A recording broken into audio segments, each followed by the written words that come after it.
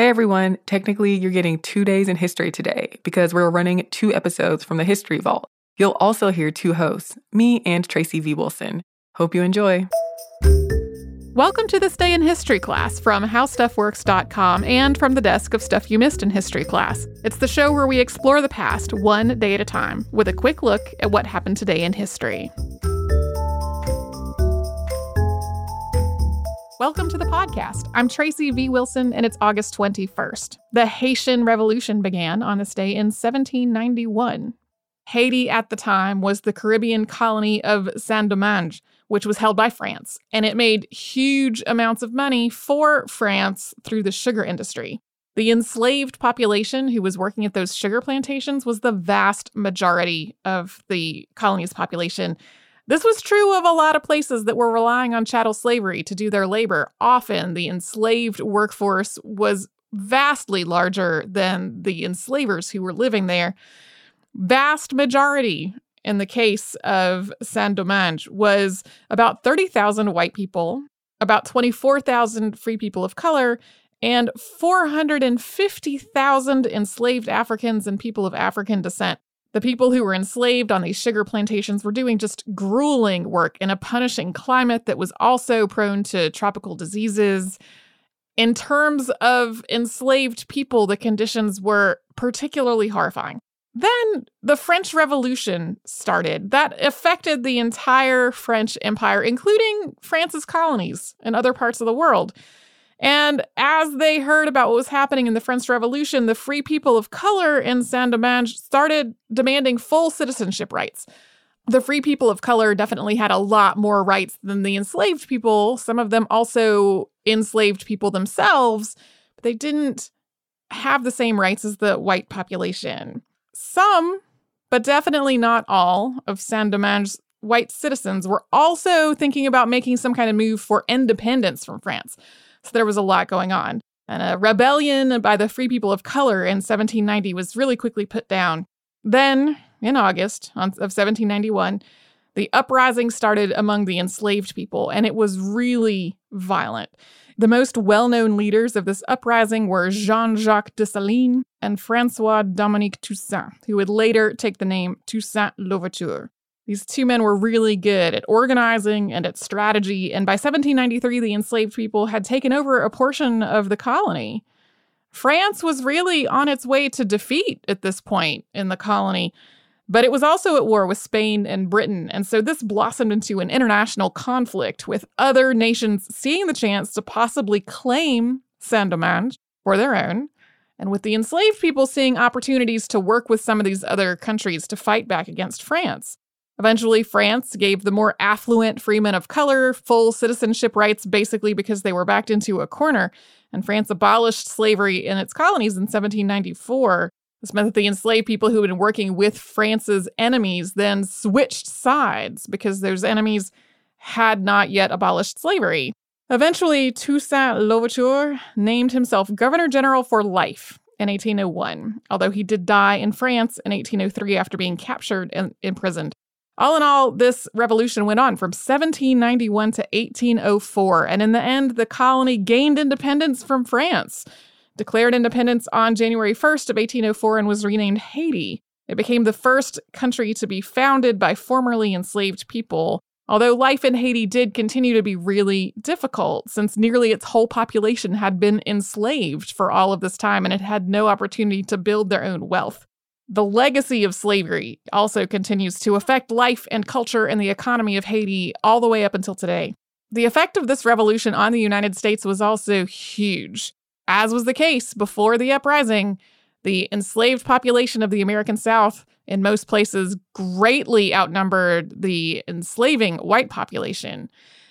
In a lot of places, people had already been really scared of slave uprisings. And the fact that this had happened in Haiti and it had been successful made people even more terrified.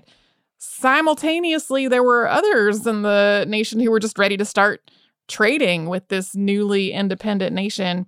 But the people who were terrified of this whole situation wound up becoming even more strict and harsh and draconian in how they treated their enslaved population in the hope of preventing this kind of thing from happening in the United States. You can learn more about all this in the January 27th, 2010 episode of Stuff You Missed in History Class. And thanks to Tari Harrison for her audio work on this show. You can subscribe to This Day in History Class on Apple Podcasts, Google Podcasts, and wherever else you get your podcasts. Tomorrow, tune in for a set of rules governing warfare.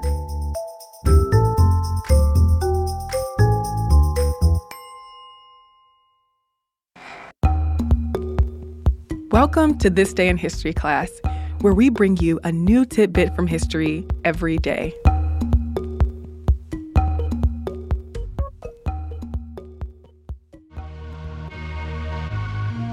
The day was August 21st, 1911. An Italian thief named Vincenzo Peruggia stole the Mona Lisa from the Louvre Museum in Paris. Peruggia moved to Paris in 1908. In 1911, he worked at the Louvre as a handyman, fixing the glass in the displays.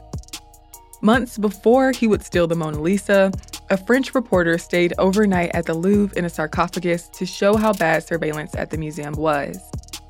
The Louvre did not have the best measures in place to protect the artwork from theft. For instance, many of the paintings were hanging and easy to take off of the wall. By many accounts, Peruggia, no stranger to the personnel in the museum, entered the Louvre on the evening of Sunday, August 20th, 1911. Wearing the same white smock that the Louvre employees wore, he went to the gallery that held the Mona Lisa and hid in a closet until the museum closed. Then he took the Mona Lisa out of its frame and walked out with it under his smock on the 21st. But Peruggia himself said that he entered the Louvre on the morning of Monday, August 21st, grabbed the Mona Lisa off the wall when nobody was in the gallery, and left with it under his smock. Either way, he took the painting back to his apartment. The theft went unnoticed for a whole day, since paintings were often removed for cleaning or for photos. But the day after the theft, security guards realized that the artwork was missing and reported the theft to the police. Police launched an investigation into the crime. The Mona Lisa's frame was found in a stairwell, and the museum announced the theft to the public. The museum closed for a week. The press jumped on the story, which became international news over the next 2 years. Fans of the Mona Lisa and Louvre visitors expressed their frustration with the theft of the beloved artwork. Investigators questioned witnesses and stopped cars and pedestrians for searches, but they weren't turning up any leads. The newspaper Paris Journal was offering a reward for information about the theft, and a man named Joseph Jury Perret went to its office with a small statue he claimed that he stole from the Louvre. He once worked for the poet Guillaume Apollinaire, who had once called for the Louvre to be burned down and had several small statues that were stolen from the Louvre. Perret implicated Apollinaire in the Mona Lisa theft. But investigators did not think that Apollinaire committed the crime alone. So they went after Picasso too, who was a friend of Apollinaire's and had bought stolen statues from Perret. But after their trial, Apollinaire and Picasso were let off the hook. The investigation went cold, though people continued to speculate on the painting's whereabouts. Some claimed they saw it in Brazil or Japan. Some said it was in the mansion of financier J.P. Morgan. But Peruggia had been keeping the Mona Lisa hidden. He insisted that he just wanted to return it to Italy, where it rightfully belonged, as Napoleon had stolen it, though it was not plundered under Napoleon. Whether or not he was being truthful when he gave this justification for the theft has been up for debate. In 1913, he tried to sell the painting. Using the pseudonym Leonardo Vincenzo, he wrote to an art dealer in Florence named Alfredo Geri, saying he would bring the painting to Italy in exchange for 500,000 lira. Geri agreed, and Peruggia took the Mona Lisa to Italy. Geri said the Uffizi Gallery would authenticate the painting. But instead of buying the painting, Geri reported Peruggia to the police. He was arrested on December 11th in his hotel. The Uffizi Gallery displayed the Mona Lisa for a couple weeks, before it was returned to the Louvre in January of 1914.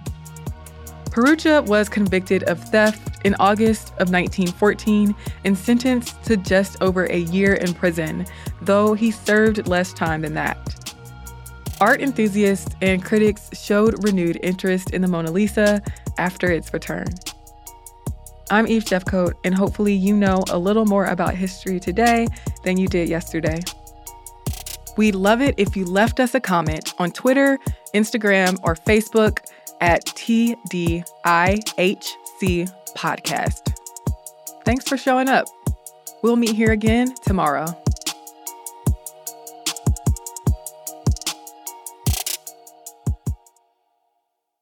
For more podcasts from iHeartRadio, visit the iHeartRadio app, Apple Podcasts, or wherever you listen to your favorite shows.